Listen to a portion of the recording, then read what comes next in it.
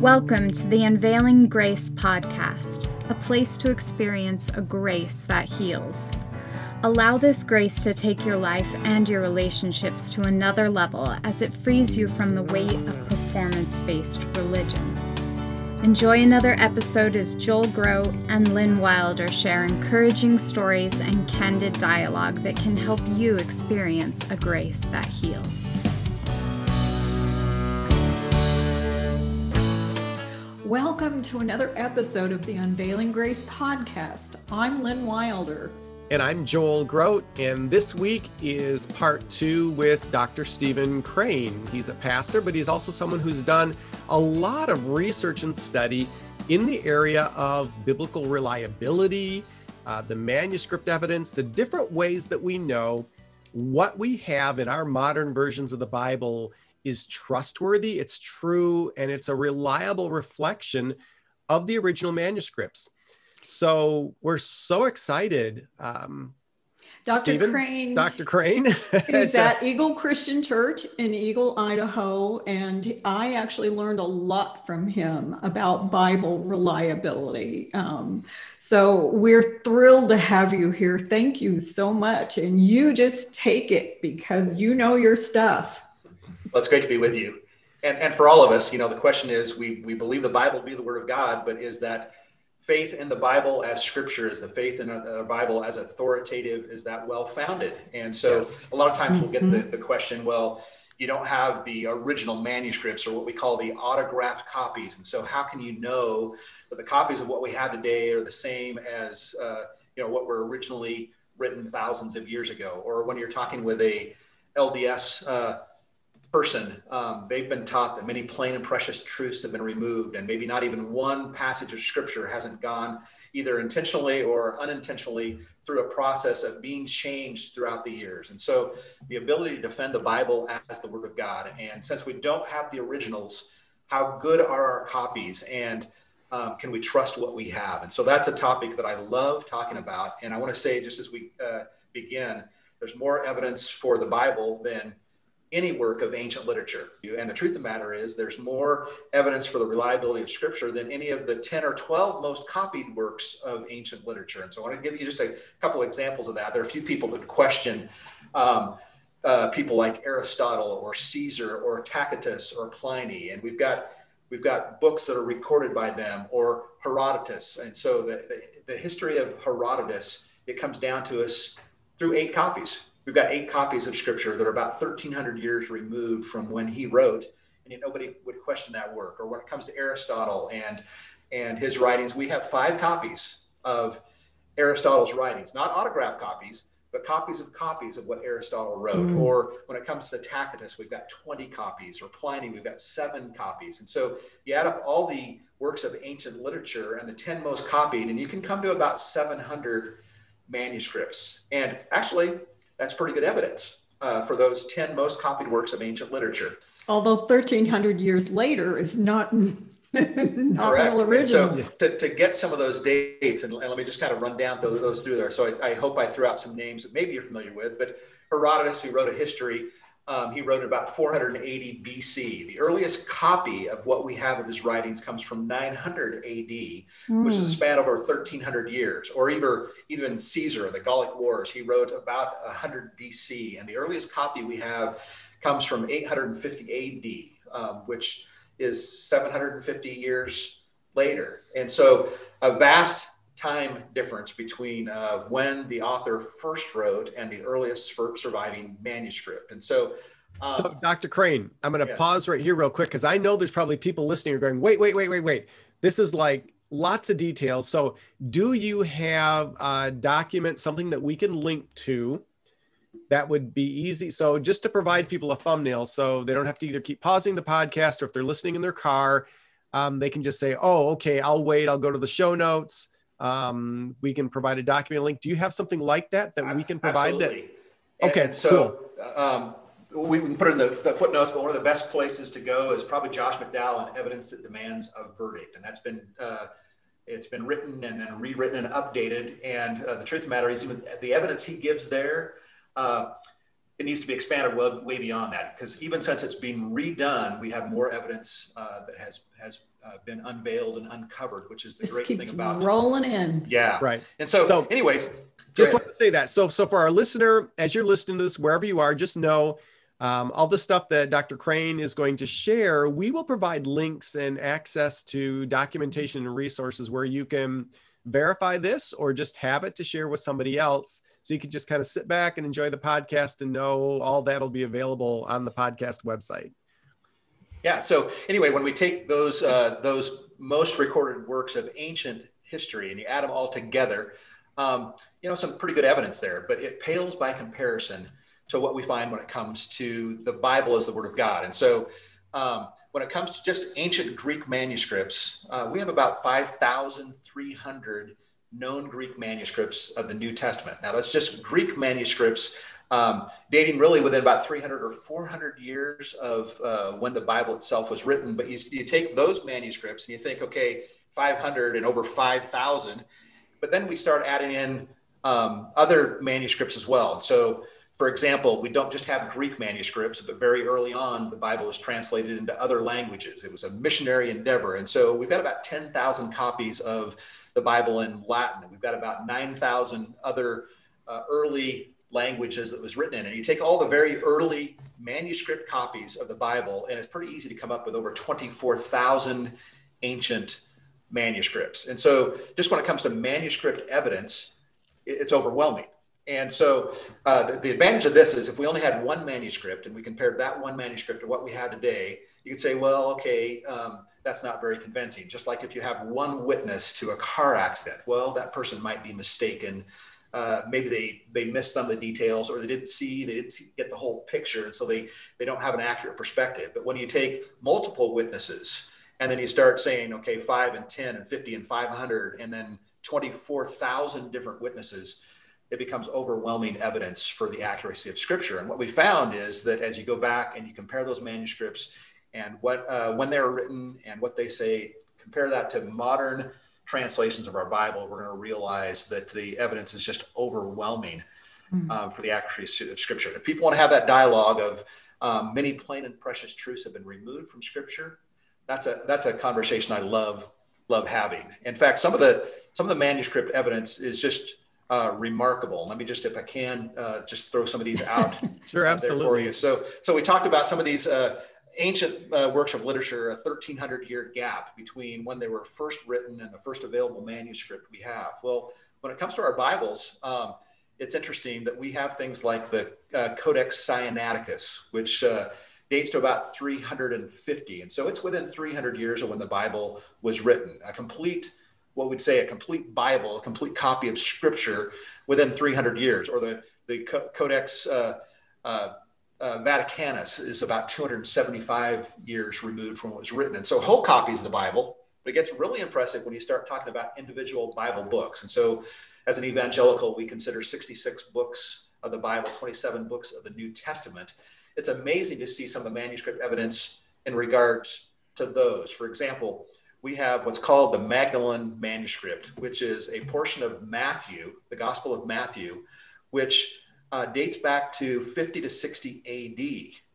Now realize the book of Matthew, well, Jesus lived 30 AD, and this manuscript is being written during the time of the very people who were still alive. We've got a copy of that. We've got the John Rylands text, which is a portion of the book of John, which dates to 130 AD. And you need to realize that a lot of people date John's writings at 85 to 95 AD. And we realize there's only a 30-year gap between when John wrote and manuscript evidence we have. And we just go down through the list of the Chester Beatty Papyri or the Bodmer II text or the Codex Alexandria. And we realize we've got copy after copy after copy dating within just a few years of when they were written, and complete copies of the New Testament within 300 years. And so not enough time to make dramatic changes to what we have in Scripture. And compare those texts to what we have today, and you'll realize that the text we have in our hands was the text that was originally written for us. And it's remarkable when you talk about Bible manuscript evidence. Which is a good question for Mormons, right? do you have manuscript evidence for the Book of Mormon, right? If this is the most correct book on earth. And I love to say, they always use Ezekiel 37 to say that the Bible and the Book of Mormon are two sticks in one hand, which that's not what that scripture is about. But when they say that, I'll say, so we've got these 25,000 manuscripts, right? How many original manuscripts do you have, or even from the time period you have for the Book of Mormon? And then the question is, why would God make one overwhelming as if he's trying to show you something and get you to come find him, and the other have none? How could that be two sticks in one hand? And just let those questions kind of, be there. Percolate. Of these 20,000+ manuscripts, most of those can be found in one of 7 places. And so the remarkable thing is you can go and you can see these things for yourself. And so if you go to the Louvre in Paris, or if you go to the British Library in London, or you go to the Vatican in Rome, or go to the Smithsonian even here in the United States, or St. Catherine's, or Athos, Egypt, or Cairo, Egypt, you can go and view these manuscripts. And I've had the ability to see many of these, in fact, a majority of these texts myself. And what's remarkable is many of these, they're as clear as if they'd been written today. They're remarkably preserved. And that's just the hand of God, in terms of manuscripts that were written thousands of years ago that can go and can be seen today. And so I like your point. So my first argument is biblical manuscripts are remarkable, but more than that, the time or the lack of time between the first copy when it was written and the copies we do have is just amazing. It's overwhelming evidence. But it's not my only argument for scripture. So I'm going to throw a little wrench here, because both Mormons and atheists always give me this question. Okay, so all those manuscripts are out there, but how does that give it any authority? How do you know that came from God? Those are just a bunch of people that wrote down a bunch of stuff. So they all tell me, well, at the Council of Nicaea, man got together and they decided what was in the Bible, and then they made up the Trinity there in 325. Okay, so first let me address the Nicaea 325 Council. Most of the manuscripts I've just talked about with you predate the Nicene Council, and so that argument itself goes out the window. When I get a little bit later on our broadcast, I do also want to talk about other ways we know the Bible to be true. But let me just put the other question this way. You say, well, how do we know it's true? In every area where the Bible can be tested, it can be trusted. And so if it makes claims about how far a certain city is from each other, or the types of coins that were available, or the people who reigned, in every area where we can go back and historically test it, it can be trusted. So it doesn't take much faith to say if in every area where it can be tested, it can be trusted. It doesn't take much faith to say I can trust it in areas that can't be tested as well. And so the beginning of time, or who God is, the nature of God, those type of things. And so if it's reliable in all those areas where we can test it, it's not a big jump to say it's reliable also in the areas it can't be tested as well. So, but great question. Love that. I do want to talk about other evidence, though, in terms of how do we know the Bible to be true. And so not just the manuscript evidence for it. Certainly the manuscript evidence is overwhelming. But even more than that, we also can talk about translations of the Bible and the versions of the translations. And so I'm not just talking about the language in which it was originally written. For example, most of the New Testament was written in Greek. We can also go and realize that the copies that we have of Scripture aren't just in Greek. They were translations because it was in a missionary endeavor. And so very, very early on, almost immediately, the Bible is also translated into Latin. It was translated into Syriac, which is Christian Aramaic. And we've got copies of the Bible early on of those languages as well. And so not only can we go to the original language of the Bible, we can also go to early translations, and we can say, okay, well, how do they compare? And so it'd be one thing to say, well, they changed an early Greek manuscript, but they go also and change all the translations of the Bible as well. Do you understand my argument? So, yes. So very, very early on. And so we get the Bible, because it's a missionary faith, translated into Coptic and Armenian and Gothic and Ethiopian dialects and the Nubian dialect. And those happen all very early on within the second and the third centuries, some of the 4th centuries and 5th centuries, but many of those also before the Nicene Creed takes place. And so you're saying they not only went back and changed all those thousands of manuscripts in Greek, but they also went back and changed all the translations of those that happened very early on in the church. And so again, a very powerful argument about the reliability of Scripture. But I've got more if you want it. Yeah. Well, I was just going to say, and the thing to remember is we're not talking modern time, day and age where because of the internet and digitizing, you would have access. I mean, these are in different continents, in different countries, in different languages. And even if someone were to set out to say, change a particular verse or change a particular passage, the odds of them being able to gain access to all those would be nearly impossible. They're spread out, they're scattered, and you didn't have a way to even get to them to make the changes. Yeah, I would argue with that word nearly. It's not nearly impossible. It's impossible. Impossible.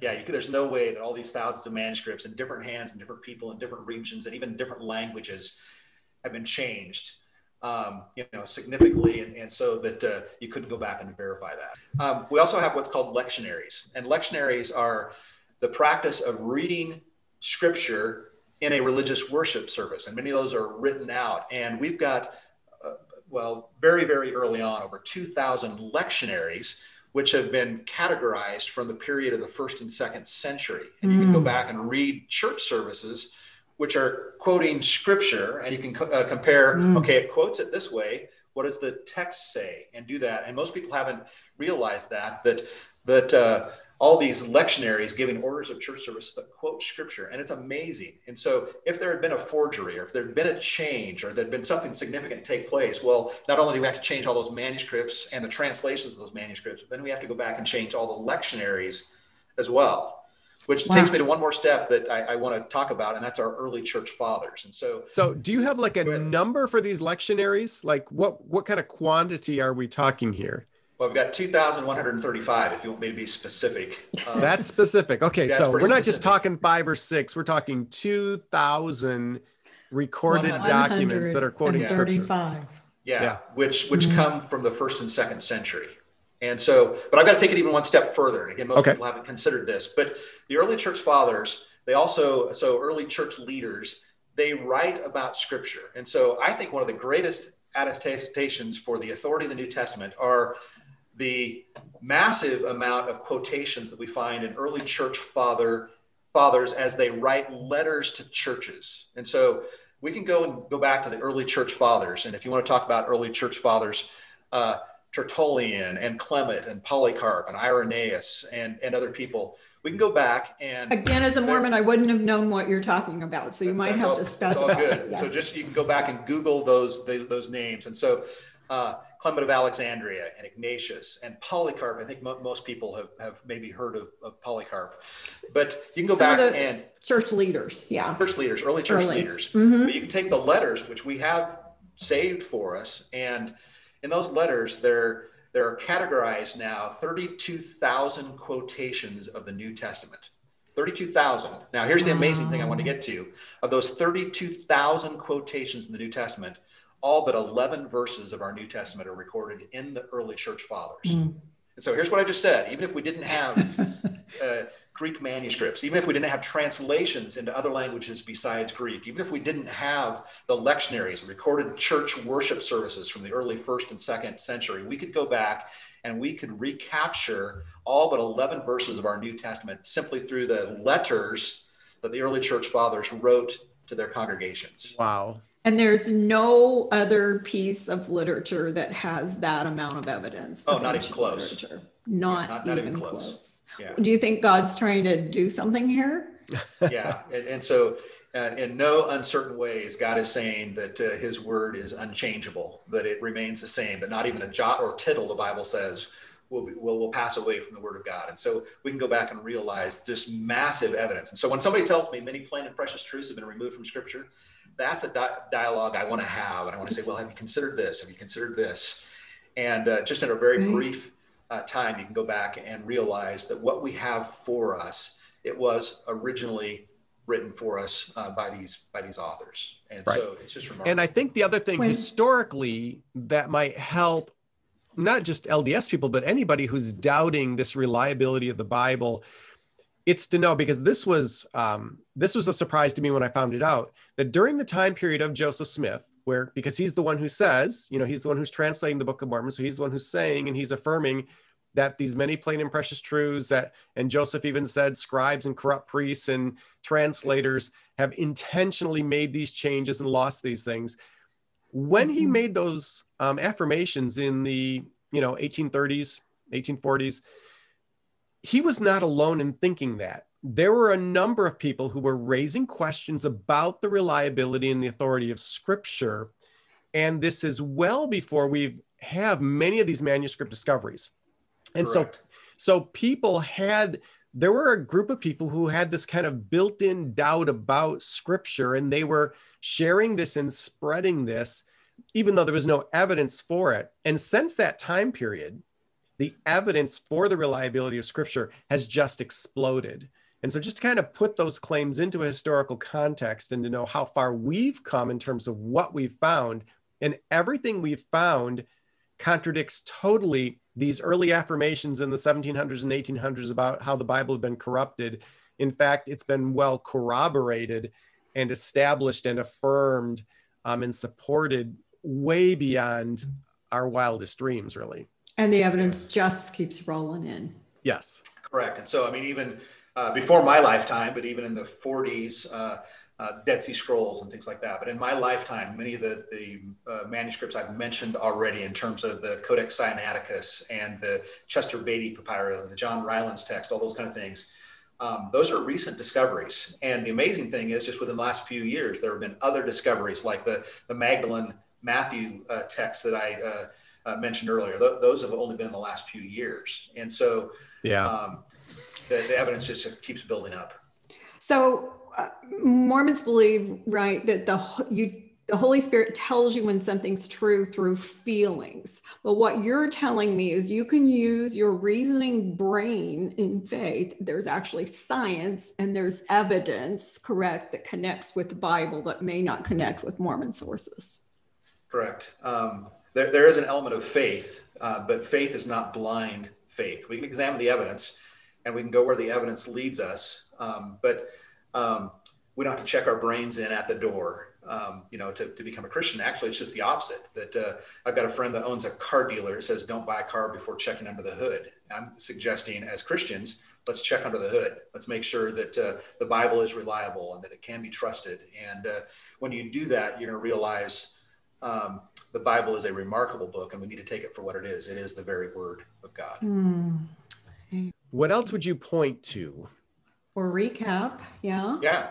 Now, in terms of, so it's one thing to say what we have recorded for us is what the original authors wrote. And I think that's a process that's very verifiable. We can go back, and of all those many manuscripts, people say, well, there are some variations. Yeah, there are. There are about 200,000 variants in all those copies of Scripture that we have. And that might seem like a big number until you realize that 25,000 copies of manuscripts, 200,000 variants, what is that, about 8 per, right? And so a very small number. And most of those, what we call variants, those aren't errors. Most of those variants might be differences in spelling. For example, do you spell Stephen, S-T-E-V-E-N, or do you spell it S-T-E-P-H-E-N? Or do you spell color, C-O-L-O-U-R, like the British, or do you spell it the American way, C-O-L-O-R? And most all of those manuscripts, those variances in manuscripts, are those type of changes. And so the truth of the matter is there are very little that we can bring into question in regards to the Bible and changes that have been made. Yeah, and so nothing that changes the meaning or the doctrine. No, we can go to the end of Mark, for example, and there's some questions about the ending of Mark. You can go to the Gospel of John and read the story about the woman caught in adultery. And there are a couple of scriptures there that can be brought into question, but there's no theological or doctrinal issue that changes whether or not we have those verses or not. There's good explanations for why those happen, but you can't really call into question any doctrinal issue in regards to our New Testament. The point I want to get across is that the Bible is what it purports to be. It is the very word of God. It's his instruction manual for us and how to live. And when we're having conversations with Christians or with LDS, we can come back and we can confidently say, we know that what we have in our Bibles is what is originally written, and we need to base our faith on what the Bible says, not something else. That's fantastic. Well, thank you so much for sharing this information with us. And again, we will have links and documents and things where you can continue to pursue this in the show notes. And we would just encourage you that as you go to the Bible, you go to it as a living, breathing document that God himself has breathed out as a love letter to you. It's God's way of saying, know me, find me, see me for who I am. I've made it plain. I want a relationship with you. And the basis for our relationship is going to be this objective truth that I have caused to be written, and now I've preserved these thousands of years later so you can truly know me and find out who I am and what it means to have a relationship with me. It was the Word of God that changed my life. It was the Word of God that brought me to faith in Christ and brought me face down one night in complete surrender. Just open it and read it and see what the Holy Spirit does in your life, I implore you. Amen. Well, Dr. Crane, thank you for being with us. Lynn. Until next time, friends. Grace and peace. And peace. So long.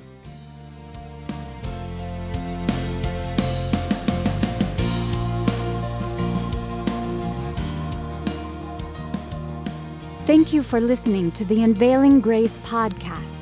Join us next time for another conversation devoted to helping your life and relationships flourish. As always, you can find show notes, program transcripts, and leave us your comments and questions at unveilinggracepodcast.com. We greatly appreciate your support for the Unveiling Grace podcast, where you can experience a grace that heals.